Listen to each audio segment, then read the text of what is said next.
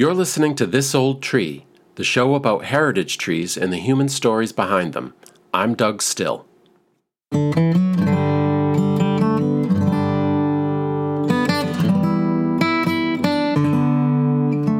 birthing tree, a huge, gorgeous, 350-year-old plus white oak in McMinnville, Tennessee.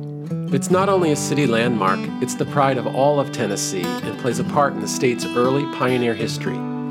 It's more than just a big tree, so how did it get its name and what's its story? In this episode, we visit with Warren County historian Jimmy Haley, as well as Tom Simpson, who gave it its official state historic designation when he was a regional urban forester. We'll also follow Celia Wilson and her family on the Settlers Trail. Who? You'll find out. Join me to discover the birthing tree. I'm Doug Still, and this is This Old Tree. This old tree, standing here for more than 4 centuries. Wonder what you'd say if you could talk to me about what it's like to be this old tree. I'd like to start with 2 important acknowledgments. The first is that the original inhabitants and stewards of the land where we now find McMinnville, Tennessee, were clans of the Greater Cherokee Nation. The Indian Removal Act of 1830 led to the mass migration of Cherokee to the west, to territory that the government had designated. Although there were many routes, collectively this was the tragic Trail of Tears, which comes up during today's episode.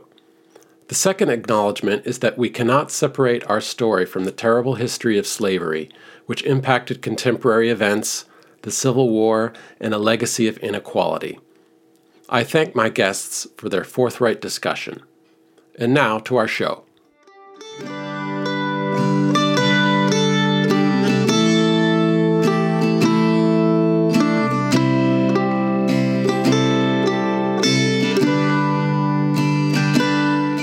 Celia Wilson, or Sela as most people called her, was unsure that leaving Rutherfordton, North Carolina, to head west was a good idea. It was summer, it was hot, and she was pregnant with her first child. She'd just married her husband John Wilson last year in September of 1844. Her whole family, the Norvalls, would remain in Rutherfordton, at least for now, and she'd be leaving them behind. She was just 21 and had never seen the world outside of Rutherford County. But John insisted because they were starting a family. He was 28, but they didn't have land of their own. They needed that if they were going to be farmers and support themselves. She agreed. It seemed the best choice under the circumstances. Besides, lots of people were heading west. The trail had been blazed, so to speak. They heard there was open land with good soil to be had. They packed up their possessions, and her family helped stock the wagon that John had, and he had horses too. There was nothing but a canvas cover to keep out the rain. At least there were other young families going too. They wouldn't be going it alone. On an agreed-upon day they left, most likely past Asheville, and then a gap through the Blue Ridge Mountains.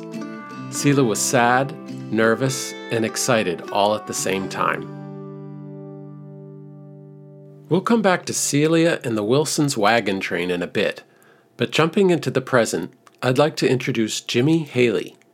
He was a teacher of economics and government at Warren County High School in Tennessee, the former mayor of McMinnville, and the official Warren County historian. Jimmy is the right person to talk to about the birthing tree and the history of McMinnville.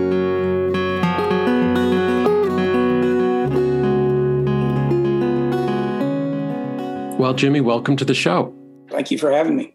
So we're here today to talk about the birthing tree, which is an icon in McMinnville, Tennessee. And I've seen pictures of it. It's just fantastic. But I have a few questions for you. Are you a native Tennessean? I'm a native Tennessean. I'm a native Warren Countian. So I was born and raised here. And so I've been here my whole life. Native to McMinnville or nearby? McMinnville, yes. When you were growing up, when did you first become aware of the birthing tree and its significance? It's on a major highway running through the county. And so anyone and everyone that travels that Highway 70 goes by that tree. And so even as a small child, I understood the significance of the tree because it was so large.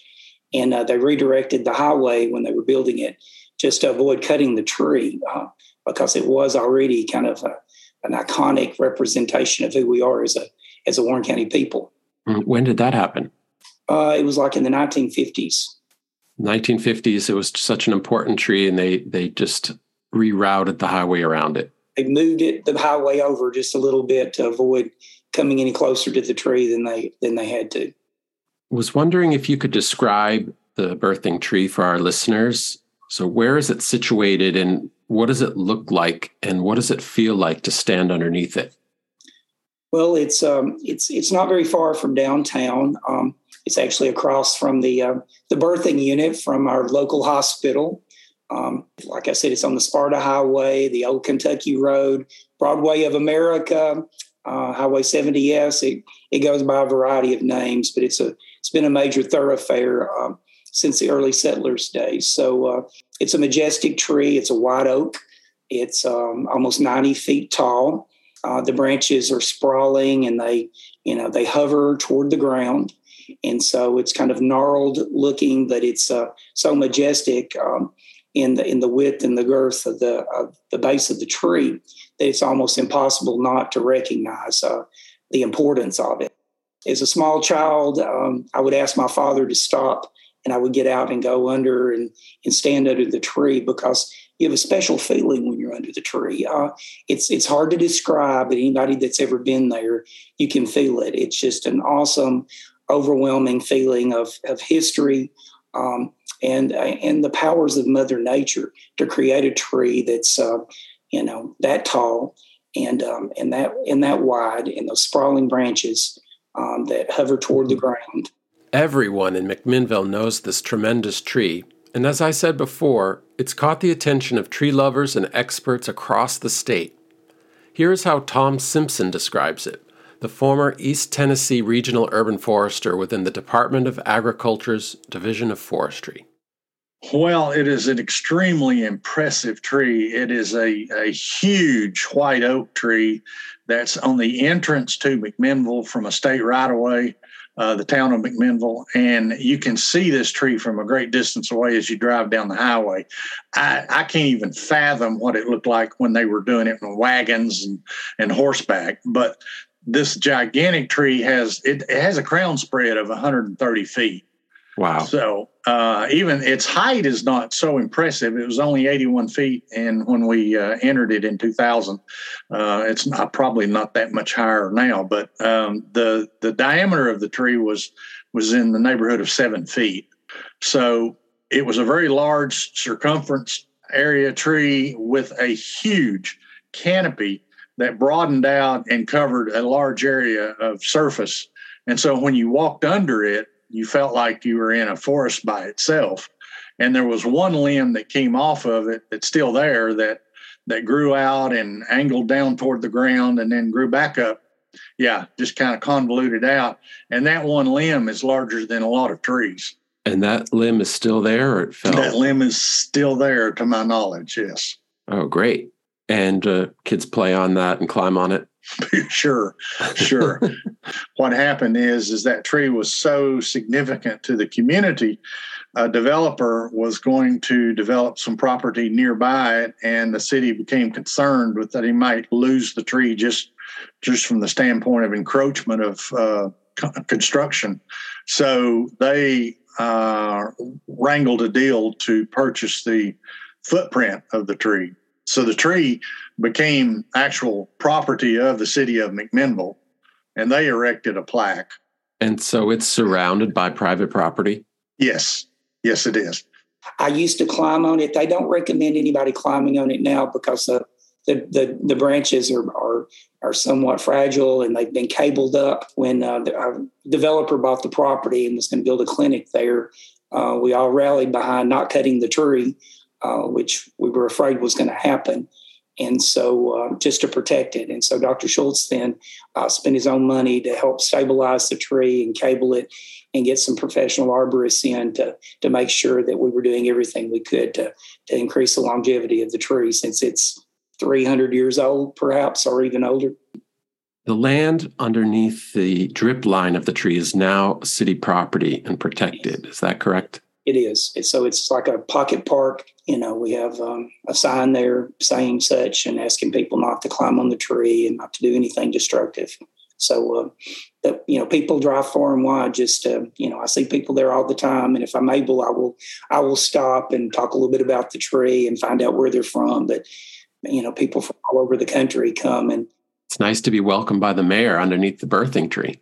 Yeah, well, it's that I don't always tell them I'm the mayor, so I just I kind of incognito on that one. I just right.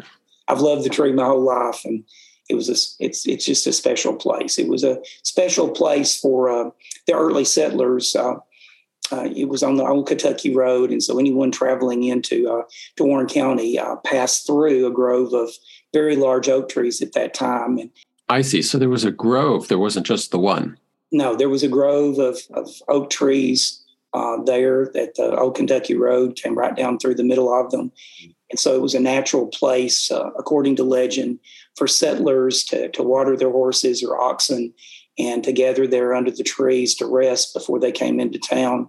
And hence the story and the legend of children being born under the tree for refuge in those wagon trains before they came into town. And so hence the birthing tree. What's the basic story behind the birthing tree?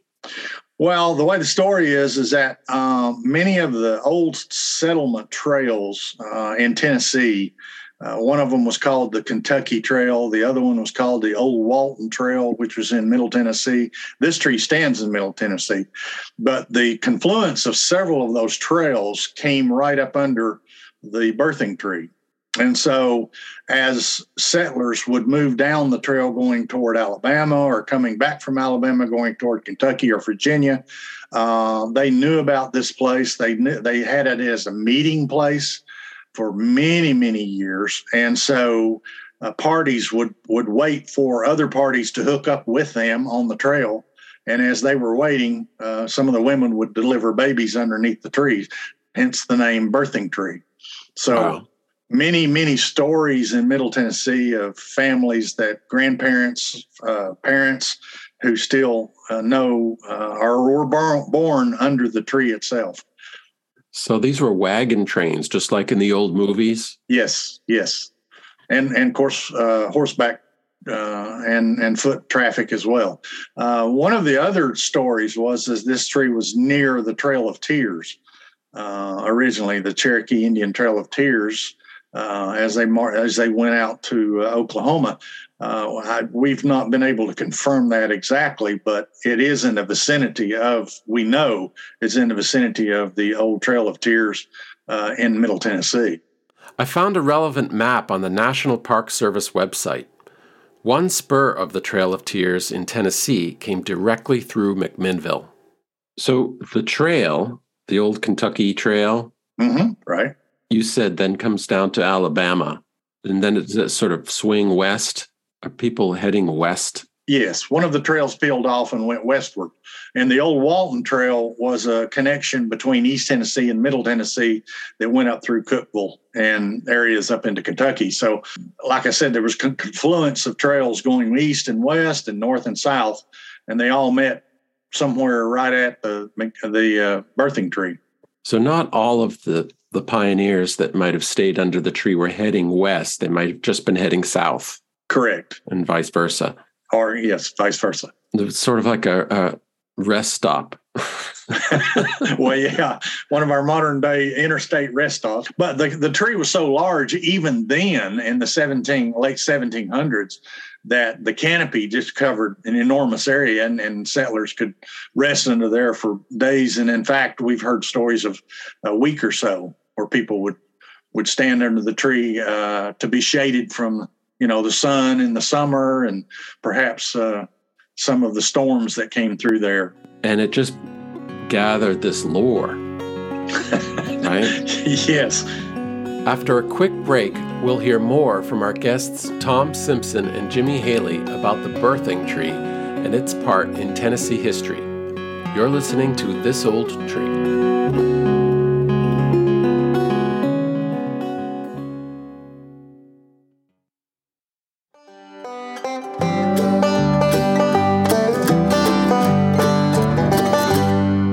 wagon train eased out of the Smoky Mountains, moving slowly down the bumpy path into the Cumberland Valley of eastern Tennessee. It had been over a month, and Sela's feet hurt. There may have been wagons, but nobody rode in them unless they wanted to jar their spine and develop a headache. Pregnant or not, she walked most of the way like everyone else. But as the summer was ending, the baby was getting bigger. Another family in the wagon train were the Meltons, and John and Sela got to know Spencer and his wife Rosanna very well. They were also from Rutherford County, and they had a son with them, 13-year-old James Melton. I imagined that to him every day was exciting, running off ahead or exploring the woods nearby with other kids. Perhaps he helped his father hunt. The trail in the flat valley was a relief after the difficult mountain terrain, and there were towns and settlements along the way to get supplies. When they got near Chattanooga after a few weeks, they were told they needed to head west and climb again, and find a pass called Hill's Trace that led to the Cumberland Plateau of central Tennessee. There, they would connect with the Kentucky Road, which traversed somewhat in a north-south direction. Many settlers entered central Tennessee from the north along this well-used road, but the Wilsons approached it from the southern end of the plateau. The Meltons and the Wilsons were heading to Kentucky, where there was good land being offered to settlers cheap. Sela wondered where she would be when her baby was born.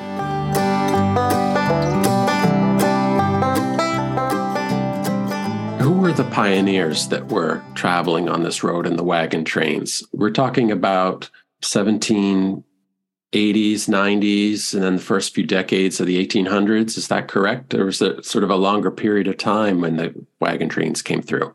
Well, the earliest settlers, were coming through here in the 1780s and 90s. There were very few people living here at that particular time.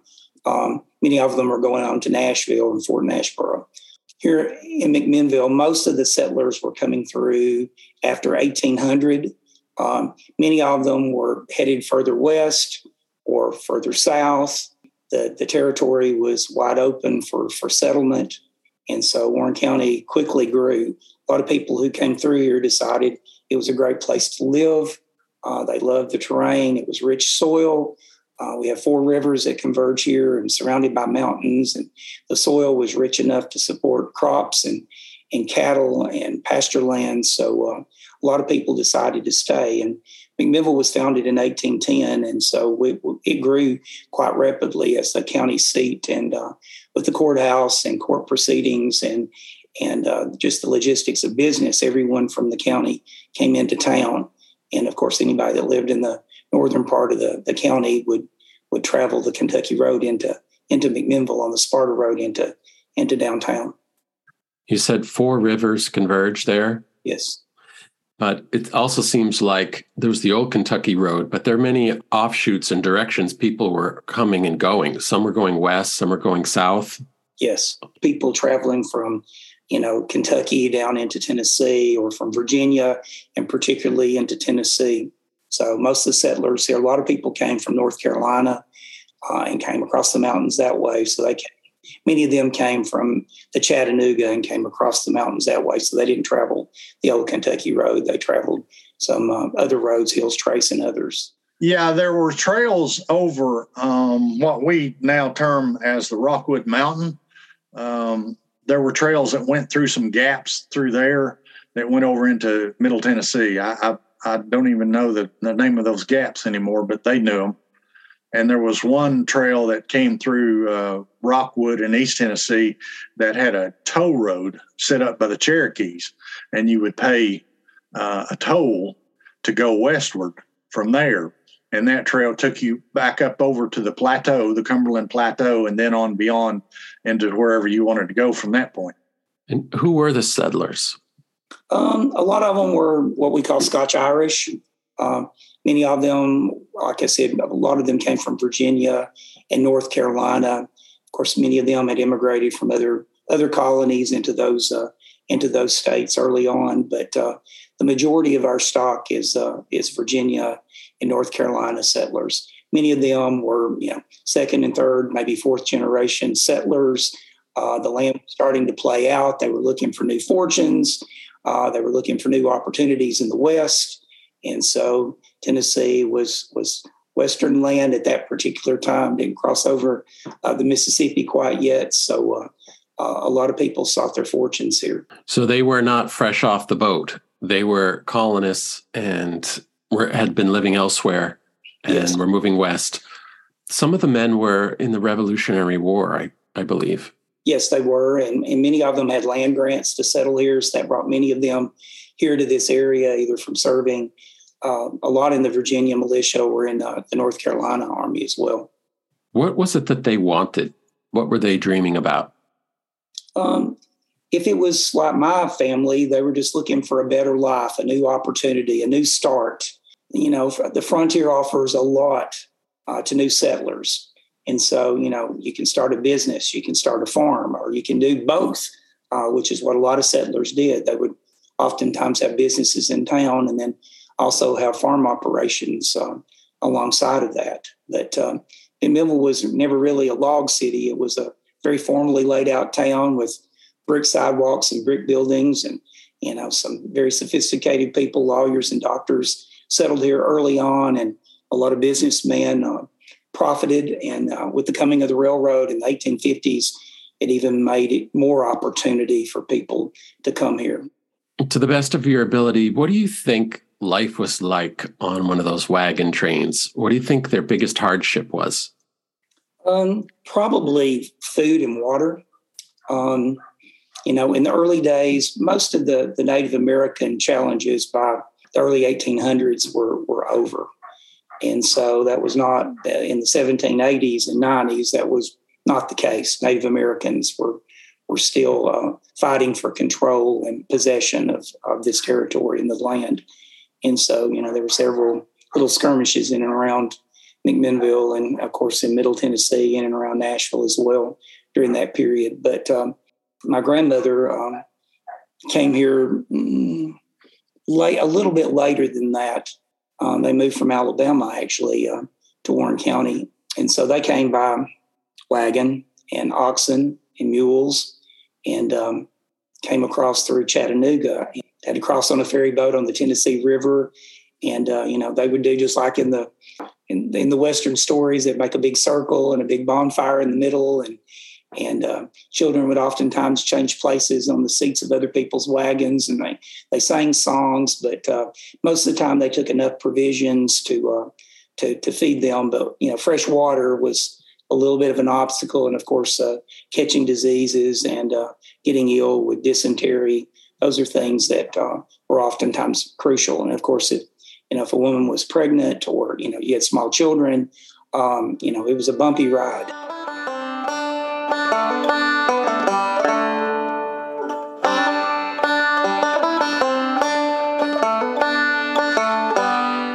The Wilsons' wagon train made their way up over Hill's Trace, and they saw the plateau. They followed a trail down off the pass that loosely sidled the Collins River and went by the location of present-day Irving College. Approaching McMinnville from the south, they crossed Barren Fork, a tributary of the Collins.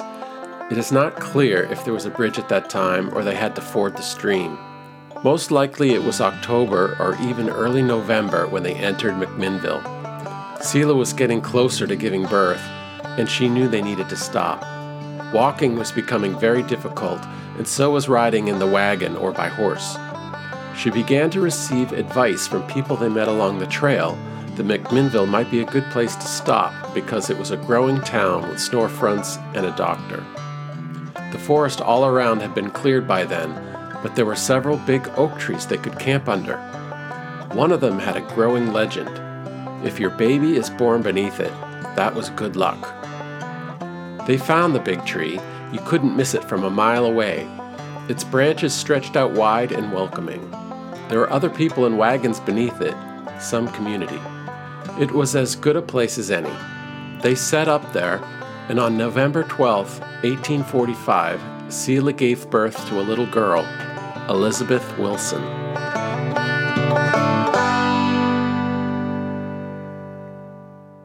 So McMinnville was a natural place to stop to restock and resupply. Was there water here?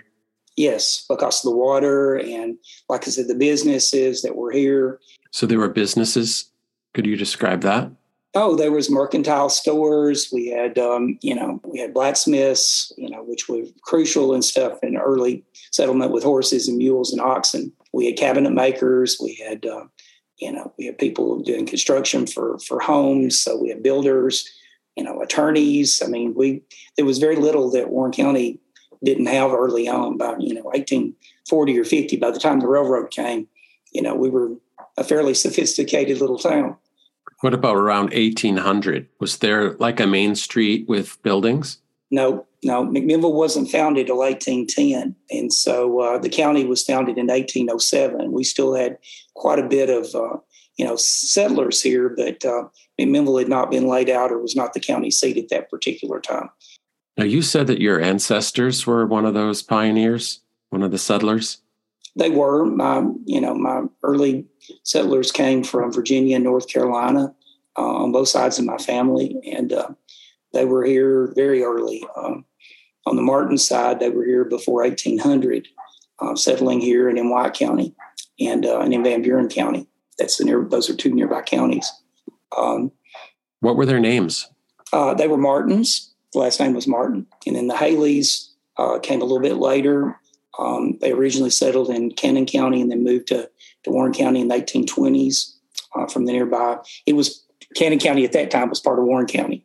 It didn't become Cannon County till later, so it was all Warren County, but they moved closer in. Do you have any items from the Martins when they were here, like letters or anything? I do. I have quite a few. I have a whole box of letters, and my family were also, they owned enslaved people, so I have those papers as well that I've hung on to and plan to give to the state archives so they can be preserved because it's a part of history.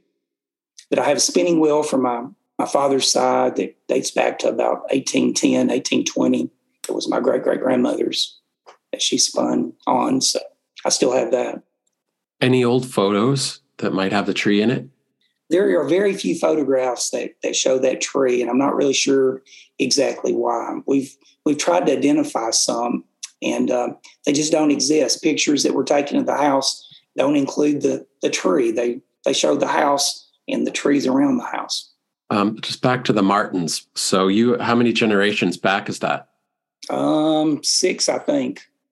Wow. This local lore that we really didn't even know about. If you live in East Tennessee, you didn't know it. You didn't hear about it. It's not published on TV shows or whatever. And so no, you're in Knoxville, right? I'm in Knoxville, right? And so that's over the mountains. Over the mountains, yes. Right. So it feels very like a different place. Sure.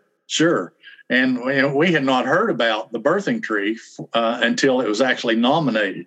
But then once we got to digging into the history behind it, you could pick out many, many stories and many, many documentations on this particular tree. Do you have any specific stories of families that might have encamped underneath the tree, or someone was born under the tree? No, I don't particularly have those stories. I know we've heard of some, and there were some articles published locally in McMinnville for several years over some of those stories. I just don't have access to those right now. Jimmy Haley didn't actually know anyone either who claims their ancestor was born under the birthing tree. I spoke to several other people in McMinnville, and finding someone with a real story was proving difficult. It seemed that while this was a legend that many people knew about, it may be more legend than fact. Then I came across an article that mentioned Hobart Massey, the former Warren County historian and a local character who passed away in 1982. This was probably before your time, but did you have a chance to know Hobart Massey? I did know Mr. Hobart Massey. I did quite well. He was big into agriculture extension here and helped with the fair. He was an amazing gentleman who knew history and loved to tell stories and was legendary, really. He was an historian? He was. The county historian, but he called himself a historian. He loved stories. He loved repeating them. He was an amazing legendary person who loved to spin a good tale and tell a good story. My understanding is it might have been him that coined the term the birthing tree. That has been said before. When I was a little kid, I didn't call it the birthing. We just called it the big tree, the big oak tree. Right. And so, but then people started calling it the birthing tree. So for the last 50, 60 years, that's the only WOMR that people place upon it now. He apparently wrote a few articles in the local paper. He wrote several articles. A lot of those have become, they've repeated a lot of legend. And so sometimes, like I said, sometimes it's hard to, separate legend and lore from fact. There's very little factual information or written information on that tree, which is amazing. So until it was, nominated, for as a landmark tree by former urban forester for the city of McMinnville, Nick Kuhn, there was very little research that had been done on it. And so when they started digging, there was more stories and legend than there was actual factual information on it. So, in fact, some of those stories have been told so many times now that people... They become fact. They become fact. What was the name of the paper that Hobart Massey would have written in? The Southern Standard. Southern Standard's been around since 1870s, so it's a landmark newspaper. Where would I go to find them? Historical Society? The library, the Magnus Library downtown has a genealogy room. Magnus Library? Yes.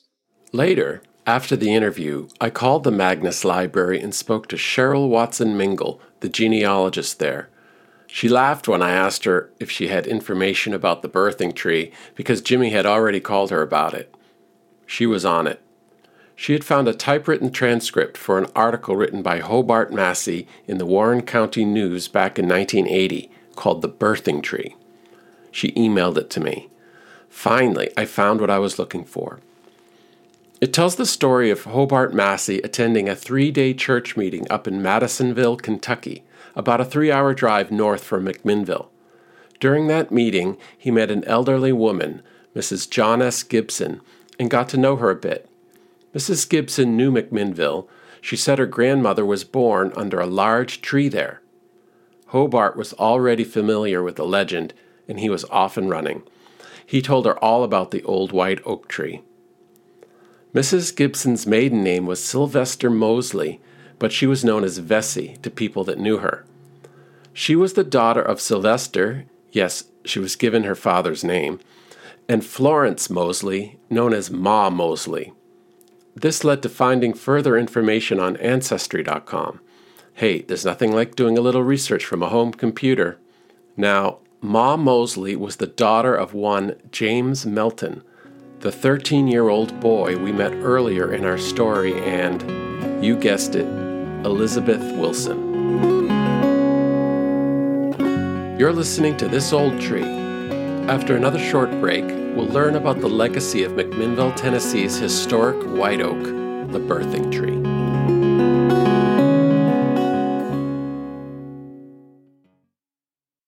You ran the Heritage Tree program, or what was the name of that program? At the time, it was called the Landmark and Historic Tree Program or Register. What's it called now? Well, it's called the Landmark, Historic, and Heritage Tree because in 2009, we added the category of heritage. And how did the tree first come to your attention? Yeah, the birthing tree was nominated by Nick Kuhn, who was the city forester in McMinnville. In 2000, he nominated it to the Tennessee Urban Forestry Council's Landmark and Historic Tree Registry. And we have a committee that goes through the process of vetting the nominations, and so they quickly approved that one. And so that was where we were first exposed to that tree, was in 2000. What are the different, there are 3 different categories, right? Sure. Yeah, there was landmark and historic. These are living trees. Landmark trees are trees that are familiar to the community. They're commonly recognized by the community, and they're confirmed to be significant to the community's heritage. And we can use that term interspersely, but And then the historic trees are trees, they're living trees that have witnessed some historic event, either regionally, statewide, nationwide, or in the community itself. I see. And then you have a third category, which is heritage trees. Right. Well, the program started in 1998, but Gene Hyde, who was president of the Tennessee Urban Forestry Council at the time, Nick Kuhn was a member of the council. So in 2009, we had looked at 9 years of the program and realized that some of the trees that we were entering into that registry had a lifespan that might not last, forever, because trees don't live forever. So the stories and the historical significance of the trees would be lost once those trees passed away, because the landmark and historic categories only have living trees. I see. So heritage trees are trees of the past. Yes. We also wanted to be able to pick up trees that have passed away, but were famous trees, and except for the fact that they didn't survive up until the 1998 creation of the program. When a tree is recognized, what happens? Is there an award ceremony or? There is an award ceremony, yeah. At the annual Tennessee Urban Forestry Council meeting, we recognize the nominators or the owners of the trees, and we have a plaque made, an inside plaque, walnut plaque made for the one who nominated it or at least owns the tree. And then we place the tree with its story, picture of the tree in the story, onto our website. That's great. So if anyone wants to look these up, they can go to the website for the Tennessee Urban and Community Forestry Council. TUFC.com will take you to the website. And then it's listed under programs then. Now, this all got compiled into a book, right? Yes. The book was called Trees of Tennessee. The council published this book, and it's lacking of so many trees that we've put on the registry since then. But it's a great coffee table hardcover book. Yeah, it looks fantastic. I haven't held a copy of it in my hands, but it looks wonderful. Now, was the birthing tree one of the first trees designated in your program? It was not the first, but it was one of the first 3 years. It was one of the first trees. It is significant, though, because its size has been shown on many, many pictures that show the famous trees. It is a landmark tree in itself, just from our program. What are a few other trees that have been recognized? Oh, my goodness. We could go on for a long time on that. But to me, the moon trees are some of the most famous trees. And those are the trees as seeds that were on the Apollo 14 moon flight. Stuart Russa, who had been a smoke jumper for the U.S. Forest Service in his past life. Then he became an astronaut. And Apollo 14 was allowed, the astronauts were allowed to take on some private individual objects. If you remember, Al Shepard took golf clubs and had the longest golf drive on the moon. But Stuart Russo was a command module pilot and circled the moon while they were down playing on the surface. After they returned, he let the U.S. Forest Service take those into 2 laboratories and raise them into seedlings. And in 1972, in our bicentennial for our state, the U.S. Forest Service donated 4 of those trees to our state that had been around the moon. And we planted those 4 trees, and it was a treasure hunt to find all 4 of those trees. But we did find all 4 of them, 2 sycamores and 2 loblolly pines.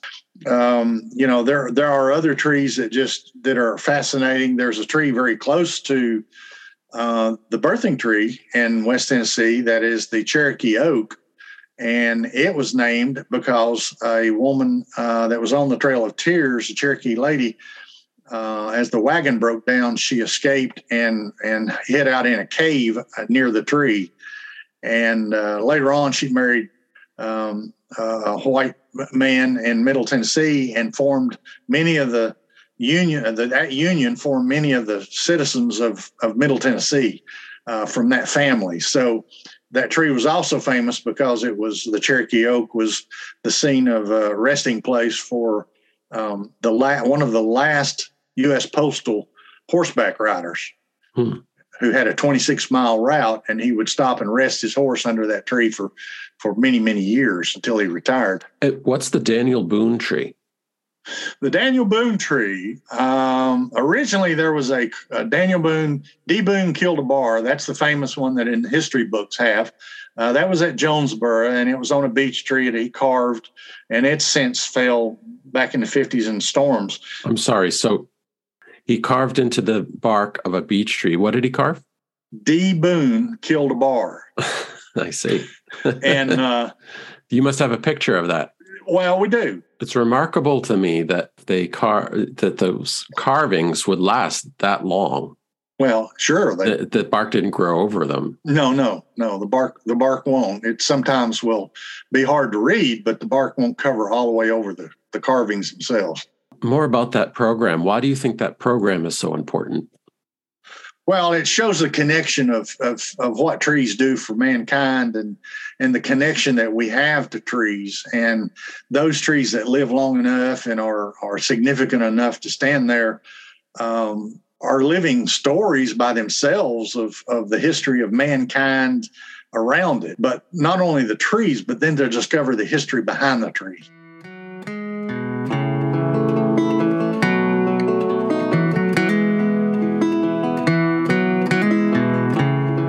Back to the story of the Wilsons. We don't know how long they stayed in McMinnville after the birth of Elizabeth under the tree, but it may actually have been for a few years. Many people did settle in the McMinnville area. It was a promising place to be. However, the family shows up in the 1850 census. John, Selah, Elizabeth, and a new brother John had moved to East Tennessee, to McMinn County, not to be confused with McMinnville in Central Tennessee. Selah's extended family, most of the Norville clan, are shown to be living in McMinn County as well, so they had moved from North Carolina. John and Selah met them there and lived a number of years. The Meltons, on the other hand, the family that had been traveling with them, kept on to Kentucky, and the 1850 census shows them living as farmers in Henderson County. The 1860 census shows John and Selah and the Wilson family in Ozark, Missouri, but then other records show that they moved to central Kentucky in the mid-1860s. The beginning and end of the Civil War might have had something to do with these movements. Obviously, the Wilsons and Meltons met up again because James and Elizabeth were married on January 1st, 1867 in Henderson County, Kentucky. They ended up having 8 children together, 6 of whom survived childbirth. The birthing tree brought them pretty good luck after all.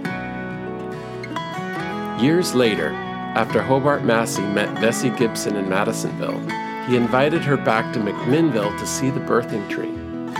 Before she arrived, he painted a picture of it in oil and presented it to her underneath the spreading, marvelous oak tree her grandmother was born under.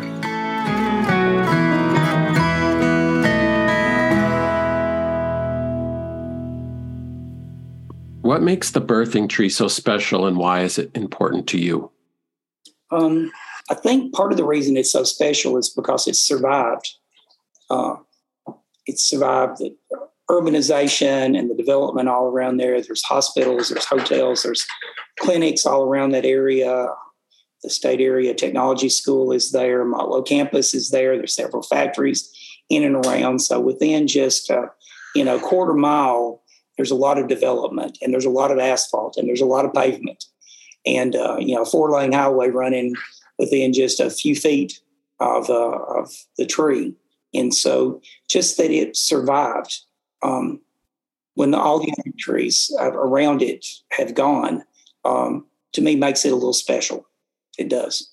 And 6 generations of your family have stood underneath that tree. Yes. Most likely. Most likely. Well, it's just the history of these trees is just fascinating to me, I guess. Yeah. I love trees because I went to the college and learned about, forestry, and I've spent my life in forestry, but my second love was history. And to combine those two Yeah, that's exactly why I do this. Yeah. Just the combination. And it's a living link to the past. It is these indeed. Historical Yes. events. So yeah. I think that has a lot of inspiration for people. The majesty of the tree and how it just hugs the ground, and you can walk in and amongst those gnarled limbs that are curled down toward the ground. You just feel almost encapsulated. It's almost like a cocoon, and you're just wrapped in a part of history. And it just it makes a very special feeling inside of you. And other people feel it too. When we did our bicentennial for the county in 2007, the birthing tree was our symbol. And so we have a monument on Court Square that embellishes the story of really the birthing tree, and our phrase was our roots run deep.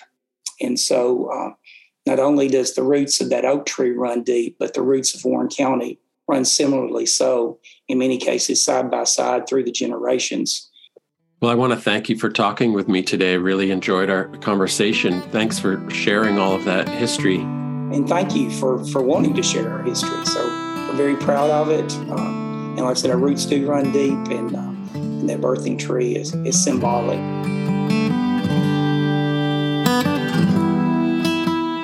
And that's what the birthing tree is all about. I want to thank Jimmy Haley, the historian of Warren County, and Tom Simpson, the retired urban forester of Eastern Tennessee, for spending time with me to tell its story, and for all of the contributions they made behind the scenes. What fantastic guests. And I have some other news. I've had the pleasure to connect with Elizabeth Wilson Melton's great-great-granddaughter, Elizabeth Benton, who is named after her. She's a hoot and a super nice person. She provided some of the top-notch genealogy I found that helped explain some of the family ties and stories. She also has photos of Elizabeth and James, which I have permission to share on Facebook and Instagram. And remember that oil painting that Hobart Massey gave to Vesey under the birthing tree? She tracked it down with some phone calls. Her cousin Dana had it. They sent a picture of that too. Thank you very much, Elizabeth and Dana.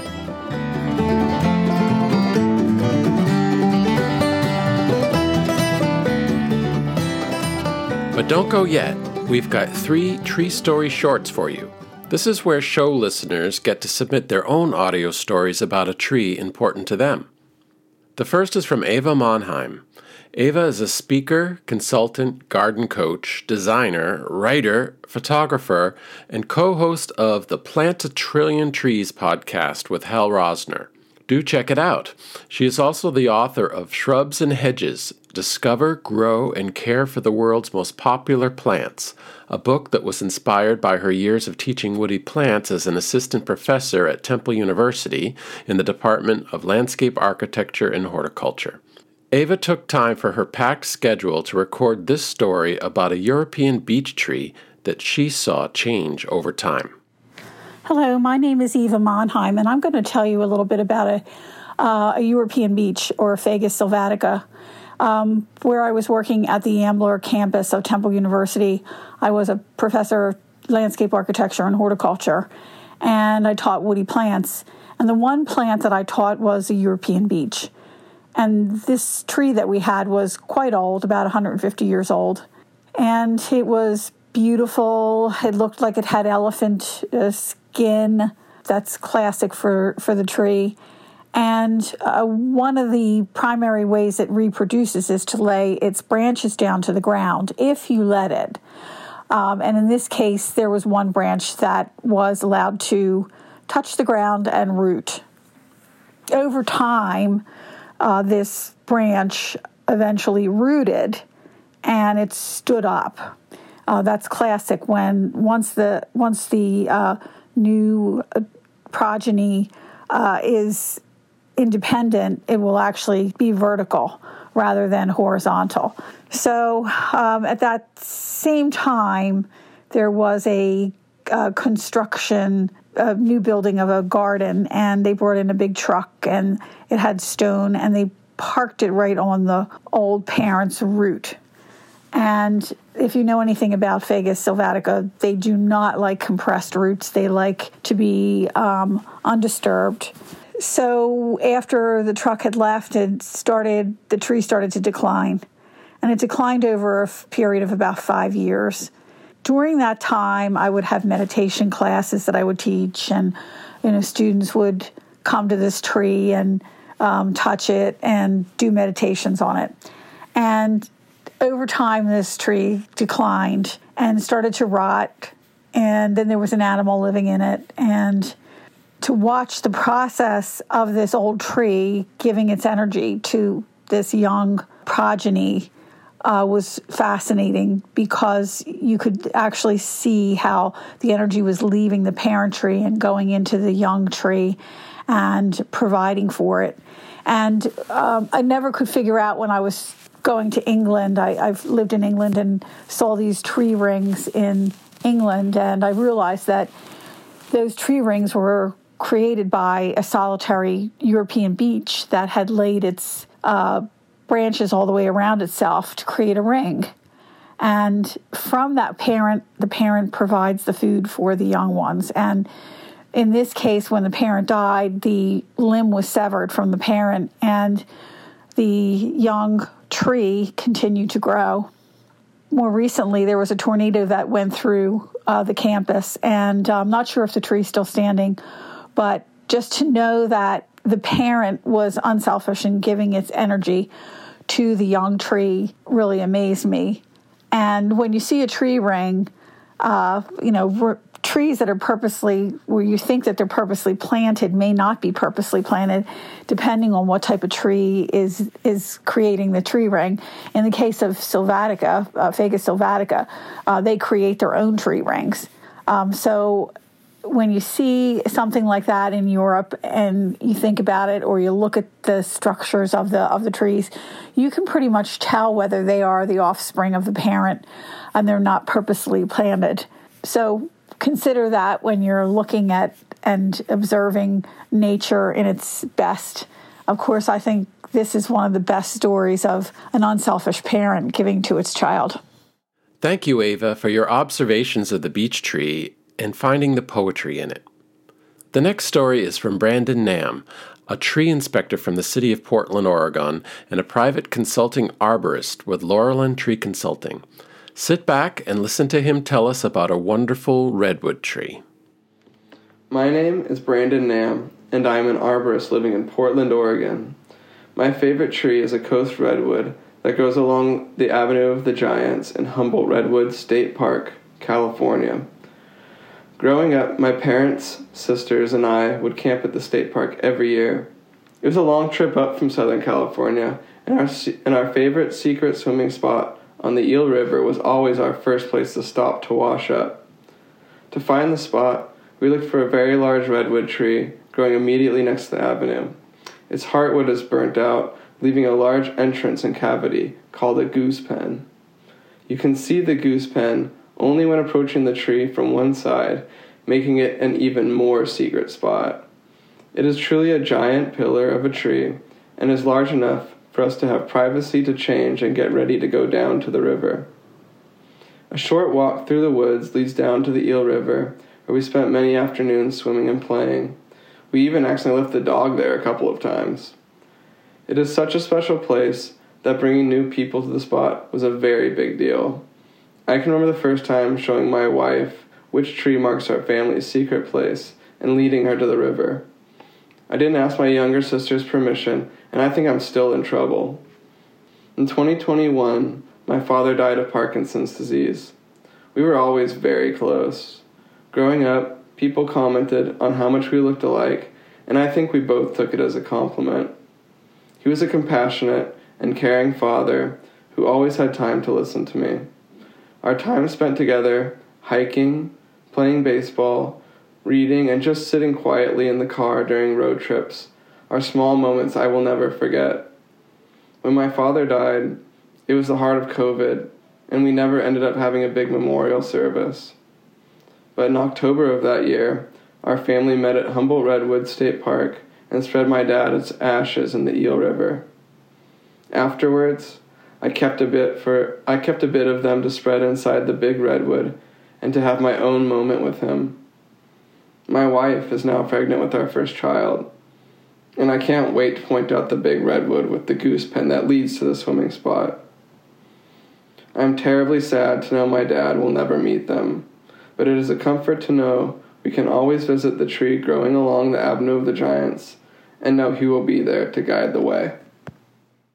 Wow. Thank you, Brandon, for being willing to share that emotional story about you and your dad.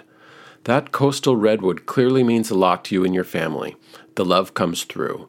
So thank you, and good luck to you and your wife and the new baby. Lastly, contributor Fran Hutton takes us to a white oak tree in western Pennsylvania. Fran is a mostly retired GIS consultant and cartographer. She loves to sing and travel, especially to places where she can see the forests and wildlife. For fun, she maps her journeys as a cartographer would. Here's Fran. Hi, my name is Fran, and I want to tell you about the largest white oak tree I have ever seen. In 1969, when I was 12, my parents moved us to Indiana County, Pennsylvania, 2 miles up a long hill from the village of Rochester Mills in Grant Township. The 40 acres we eventually purchased was a mix of old farm fields, wild woods, and tree plantations. Our driveway was a long lane off Nashville Road that went past the house, past a large barn, and then turned uphill at the barn and curved into the woods. The first time we walked up that path to its end, we saw the oak. In 1969, it was over 13 feet in circumference. It had huge branches that spread out wide enough to lie down on. This magnificent white oak dwarfed all the other large old trees around. It was also widely known in the area. True or not, we were told by some of the locals that we had really good water, since that oak grew where it needed a lot of water, and our spring house was directly downhill from the oak, and our water was pure and abundant. My brothers used the tree as a ready-made deer stand during hunting season, but I would bring my books or writing into the woods and lean against the tree and ponder its long history. The local people, some farmers, some descendants of the Indian tribes who had lived there, and old loggers who had worked at the logging camp on the property, said that the tree was well over 300 years old. I wondered how this tree had survived, not being nibbled away by the deer, not being cleared for farmland in the 1700s, or for lumbering in the 1800s. I wondered if the oak's roots had been shaken by the Conestoga wagons that passed by on a nearby trail that went west. I wished I could have seen all the history the oak had seen. Whenever I visited my parents in later years, I always hiked up to see that dear old tree. The last time I hiked up the trail, past the barn, up the hill, in the woods to pay homage to the old tree was in 2019. This tree helped grow my love of history, geography, and cartography, which had become my profession. The property was sold in 2019, and I hope that the oak still stands and brings joy and inspiration to more generations. And thank you, tree lovers, for joining me again today. Please share the show far and wide and check out the revamped website at thisoldtree.show. All the episodes are there with show notes and transcripts, and you can even buy a t-shirt. I'm Doug Still, and I'll see you next time with This Old Tree.